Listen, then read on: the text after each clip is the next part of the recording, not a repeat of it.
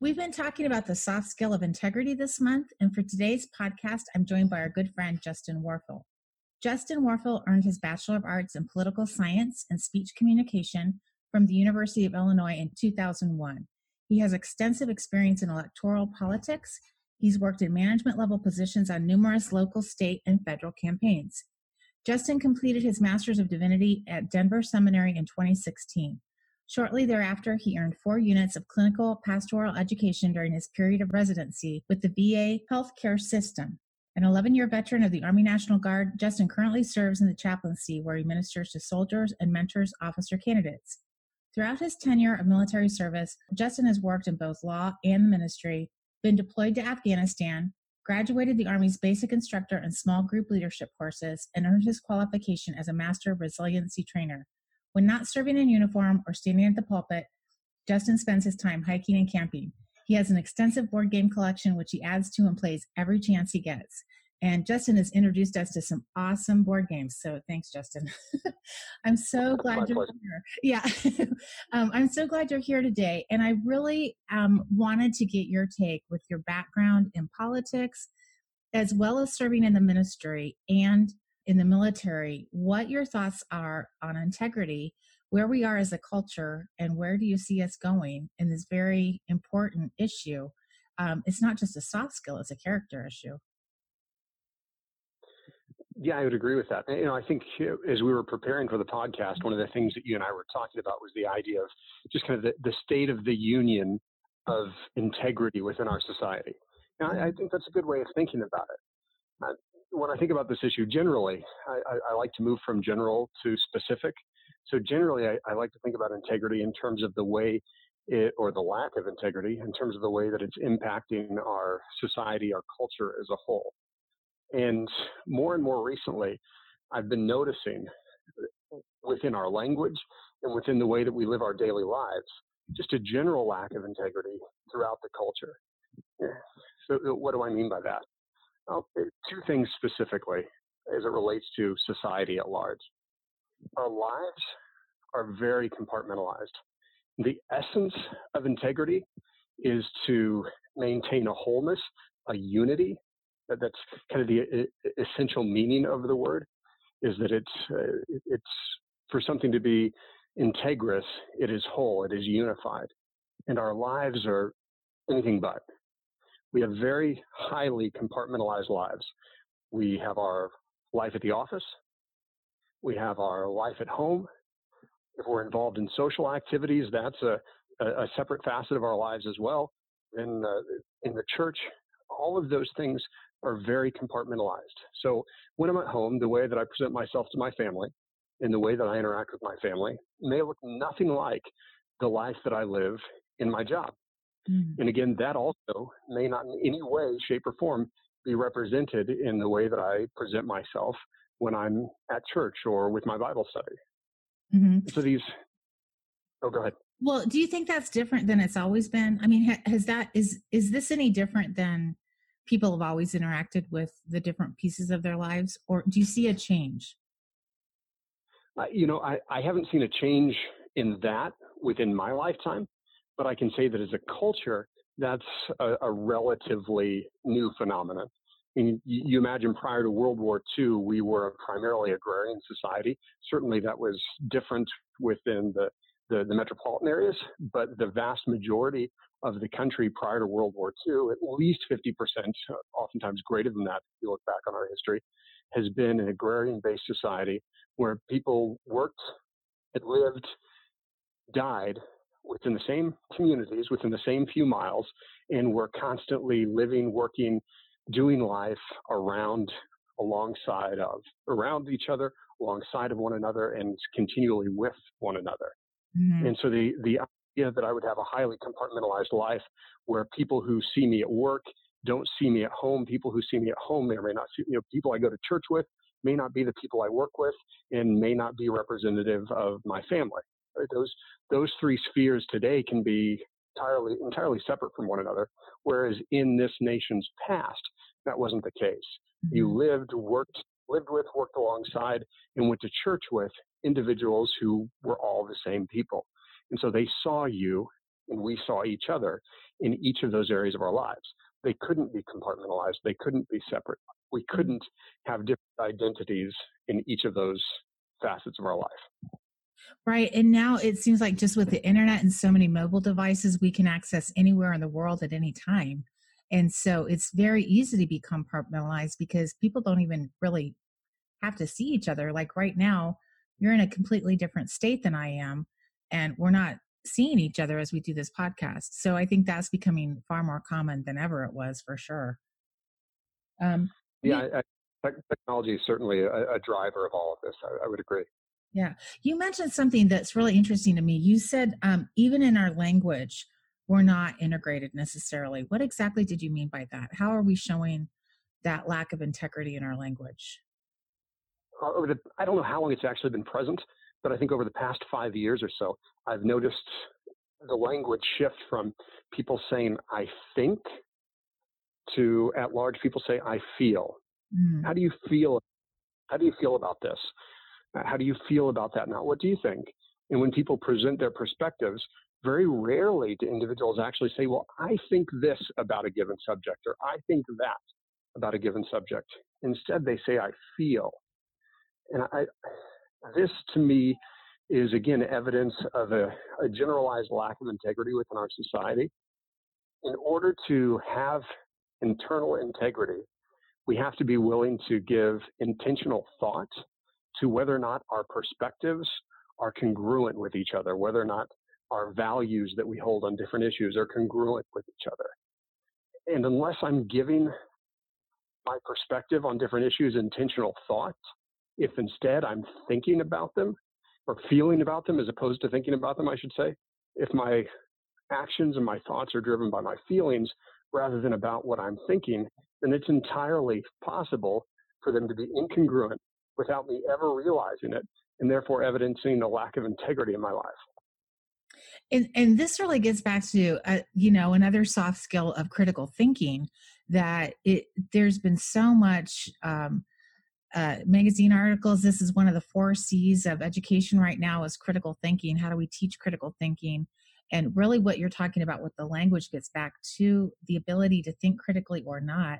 And it's reflected in how we're talking to each other, especially in arguments. You see this on social media so much, where people are arguing with emotion instead of a well-reasoned argument that's sequential and logical and follows some form, and you can actually, follow and debate. Exactly so. I mean, if you visit the comments section of almost any given social media network or news outlet, if you scroll down to the comments and read those, what you'll often find is that very well-reasoned arguments may in fact be present, but they never appear to have an impact upon the conversation as a whole. They don't seem to drive it. They don't seem to change perspectives, because by and large, I think most of us are arguing, like you said, from feelings. Mm-hmm. Yeah. And it does seem like so much of the news outlets right now are really more opinion outlets. It's hard to find real quality news. Again, it gets back to that language of what are people's perceptions of something versus the facts or the logical argument behind it. Well, and I think there the problem is, just as you stated it, analytical reasoning. The process of communicating is devoid of analytical reasoning. Most of us are, again, just spouting what we feel as opposed to engaging with others about what we think, engaging in well-reasoned discourse with one another. In society as a whole. Oh, go ahead. No, go ahead. You said in society as a whole is? In society as a whole, it makes it very difficult for us to impact one another, to change each other's minds on a given subject. If you and I are sitting down and talking about something about which we may disagree, and we're each bringing well-reasoned arguments, and we're each willing to analyze our own thinking, critique it, and make certain that what we believe, what we think, and what we'd like to see in society are congruent with one another, then we may in fact be able to change each other's perspective. Because if I am analyzing my own thoughts, my own values, to see if they're congruent with one another, then what I'm evidencing is a willingness to change my perspective if that perspective isn't congruent with reality. Mm-hmm. However, if I'm arguing from an emotional perspective, I'm not really giving any thought to whether or not I'm correct. I'm just spouting what I think. I mean, in essence, I'm reacting. Right. Because I was going to ask you, does it really matter if our language reflects feelings or logical thinking? Is there really any kind of like negative impact of it? But exactly what you just said, there is clearly negative impact from it because we can't discourse with each other and sway each other persuasively to one thing or another. It's just all emotive and reactivity. Right. And so I think we've kind of transitioned from the fact that we see it, the evidence of a lack of integrity in society, to now we're noticing and discussing the impact of it, the negative effect that it's having. That covers the general society at large. Society is evidencing a lack of integrity. Our daily lives are evidencing a lack of integrity. But I think we also see that since society as a whole, since we as individuals are living out a daily lack of integrity in our lives, and that has an impact on the institutions that we inhabit. Mm-hmm. And my background is primarily in the military, in politics, and in the ministry. And unfortunately, I can tell you that in each of those institutional arenas, I see a great deal of evidence of a lack of integrity. Mm. That makes sense, right? It stands to reason, especially in a democratic society, it stands to reason that if the people as a whole are evidencing a lack of integrity in their lives, then the institutions that those people are part of are also then going to manifest a lack of integrity in the way that they function. Right. What do you see as the most concerning between those three spheres? I mean, you're in some you're in all the spheres that we're supposed to not talk about in polite company, right? Like, I mean, what do you see as the most concerning in politics, the military, and the chaplaincy, just as far as a lack of integrity goes? Is there anything that really stands out for you? Well, in each one, there are areas that stand out for me. So in the military, where I see the greatest evidence of a lack of integrity is in the careerism that's very ever present in our military. So that the military is, thankfully, in one sense, it's a meritocracy. So if you are capable, you will be able to or should be able to progress in your career, which is a good thing. And certainly amongst those who are defending our country against existential threats, we want to know that those are competent individuals who are taking on those roles, competent and capable.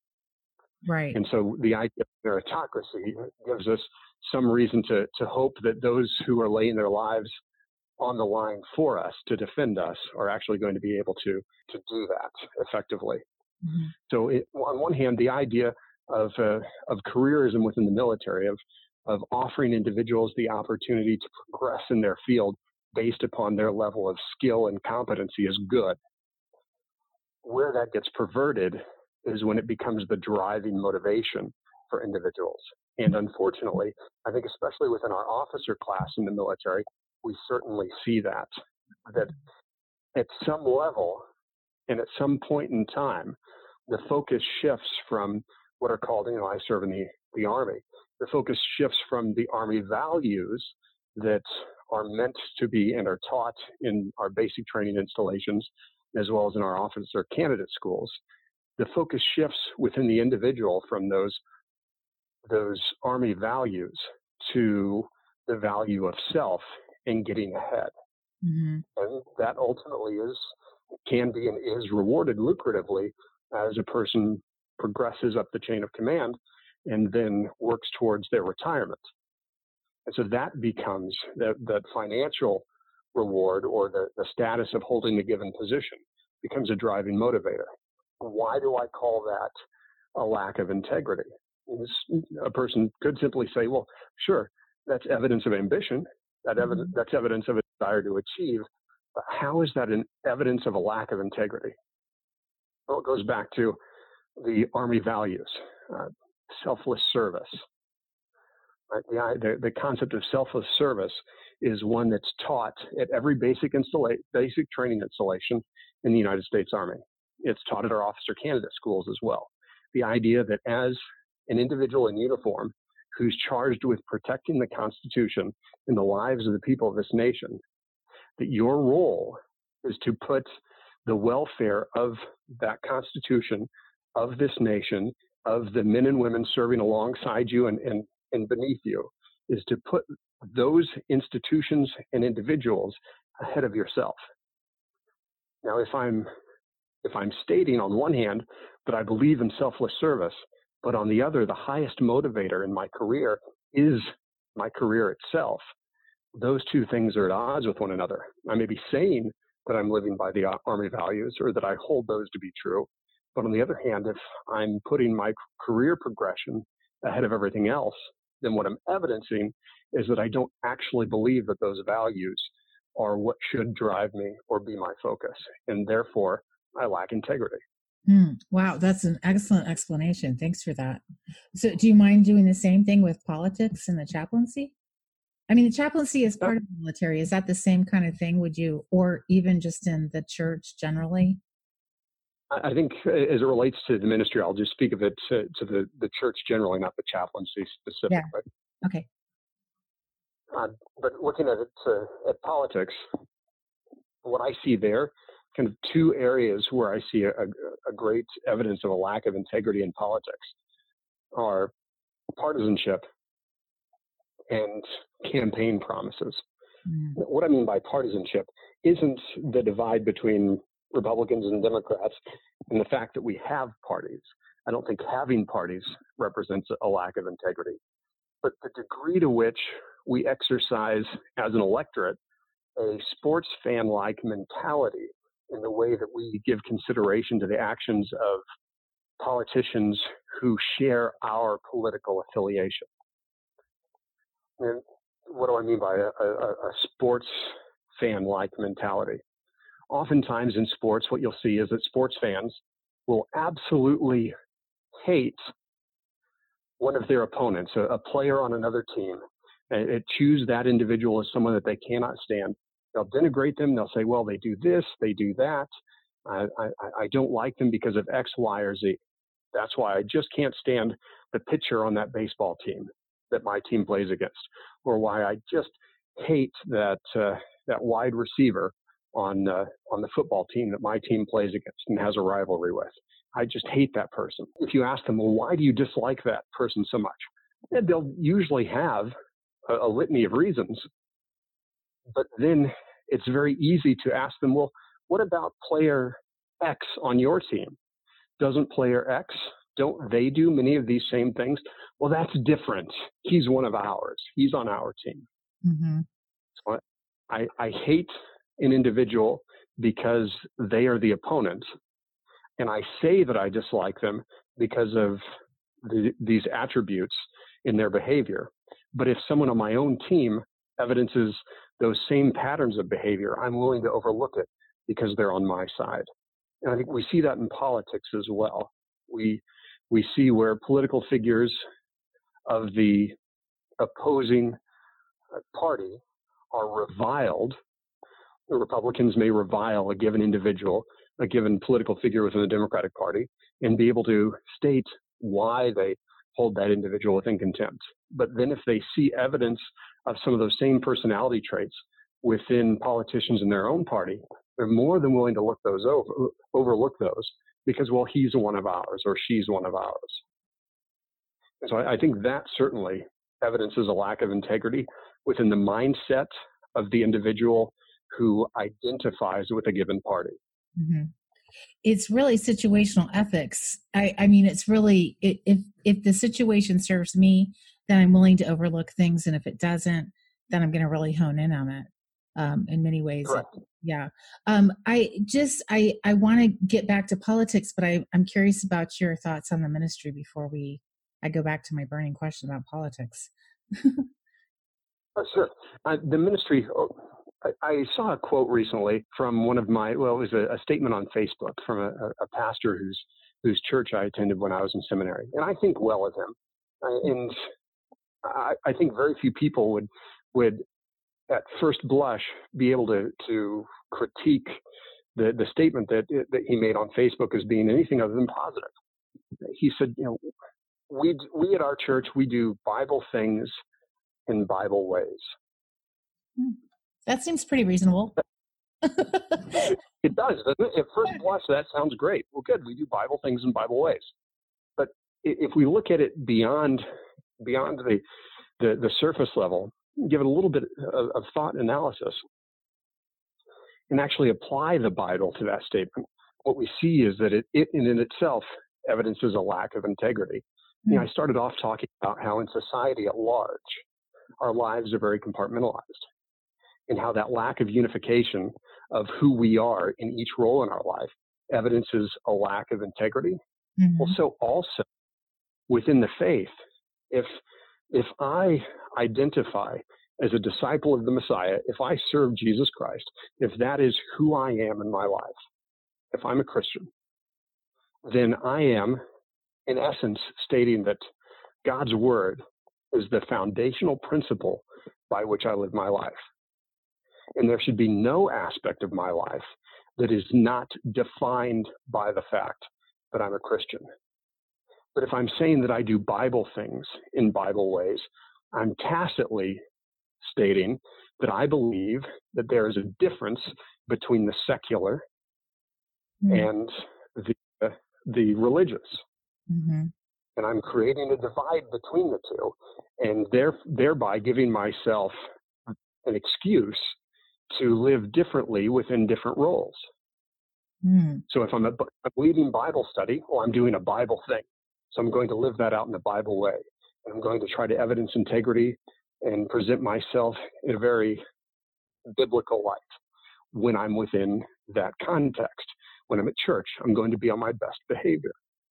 But when I'm at work and I'm hanging out with the guys, or I'm given a difficult decision as to whether or not to fudge some of my paperwork in order to get ahead, well, maybe I'll be willing to do that, because that's not really part of the religious sphere, and so I'm more willing to perhaps compromise. But if I'm going to state that the Bible is first and foremost the definition, the foundation of each and every aspect of my life, then I won't say something along the lines of I do Bible things in Bible ways, but rather that I live my life by biblical principles. Mm-hmm. And more of an integrated whole, getting back to the foundational stem root word of integrity, which is integer, which means complete or whole, and really not dividing. And really what you're talking about is thinking critically about words, because words really matter. We're called to be people of the word. And yet, you know, on first glance, I mean, we all are so busy to think that critically about some of the, you know, we all see memes and cute sayings and stuff like that all the time. How do we train our brains to get to the point where we're thinking critically about what we see and take in and what we say? That's a serious discipline that you're talking about. Absolutely, it is. I mean, if our life is going to be defined by something, then that thing that by which we're defining our life has to be something that we know intimately. Mm-hmm. And to know something intimately takes dedication. I mean, a husband and a wife are meant to know each other intimately. They're meant to have the closest bond amongst human beings that we know. And in order to do that, they have to dedicate themselves to one another, to knowing each other, to spending time with one another. And that takes intentional effort. Mm-hmm. If we're going to dedicate ourselves to living by biblical principles, then it means we have to know God's word, the Bible. Mm-hmm. And we can't just know it, we have to be willing to live it out. And you're right, that takes discipline, it takes dedication, it takes a great deal of effort. It is, in fact, a sacrifice. Mm-hmm. Right. There was this real thought a couple decades ago, like, just if you're busy and you don't have all the time to spend with your kids, just make sure it's quality time.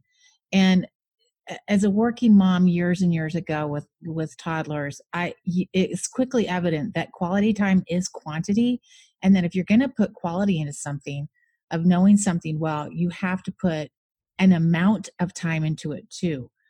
It's not one or the other. It's a both and kind of thing. At least in my life, it's not. You just can't come up with quality just off the cuff. You have to put the time and the hard work into it too. Certainly, ask any teacher what they expect of their students. they expect their students to spend time, effort, a great deal of energy, and certainly back to a great deal of time in studying, in preparing for either writing a paper or taking an examination. If the student isn't being intentional about focusing on the task for an extended period of time, they're not ultimately going to be successful. Mm-hmm. Right, exactly. Thanks, Justin. It was great to have you on the show today. Thanks so much for having me, Lisa. It was my pleasure.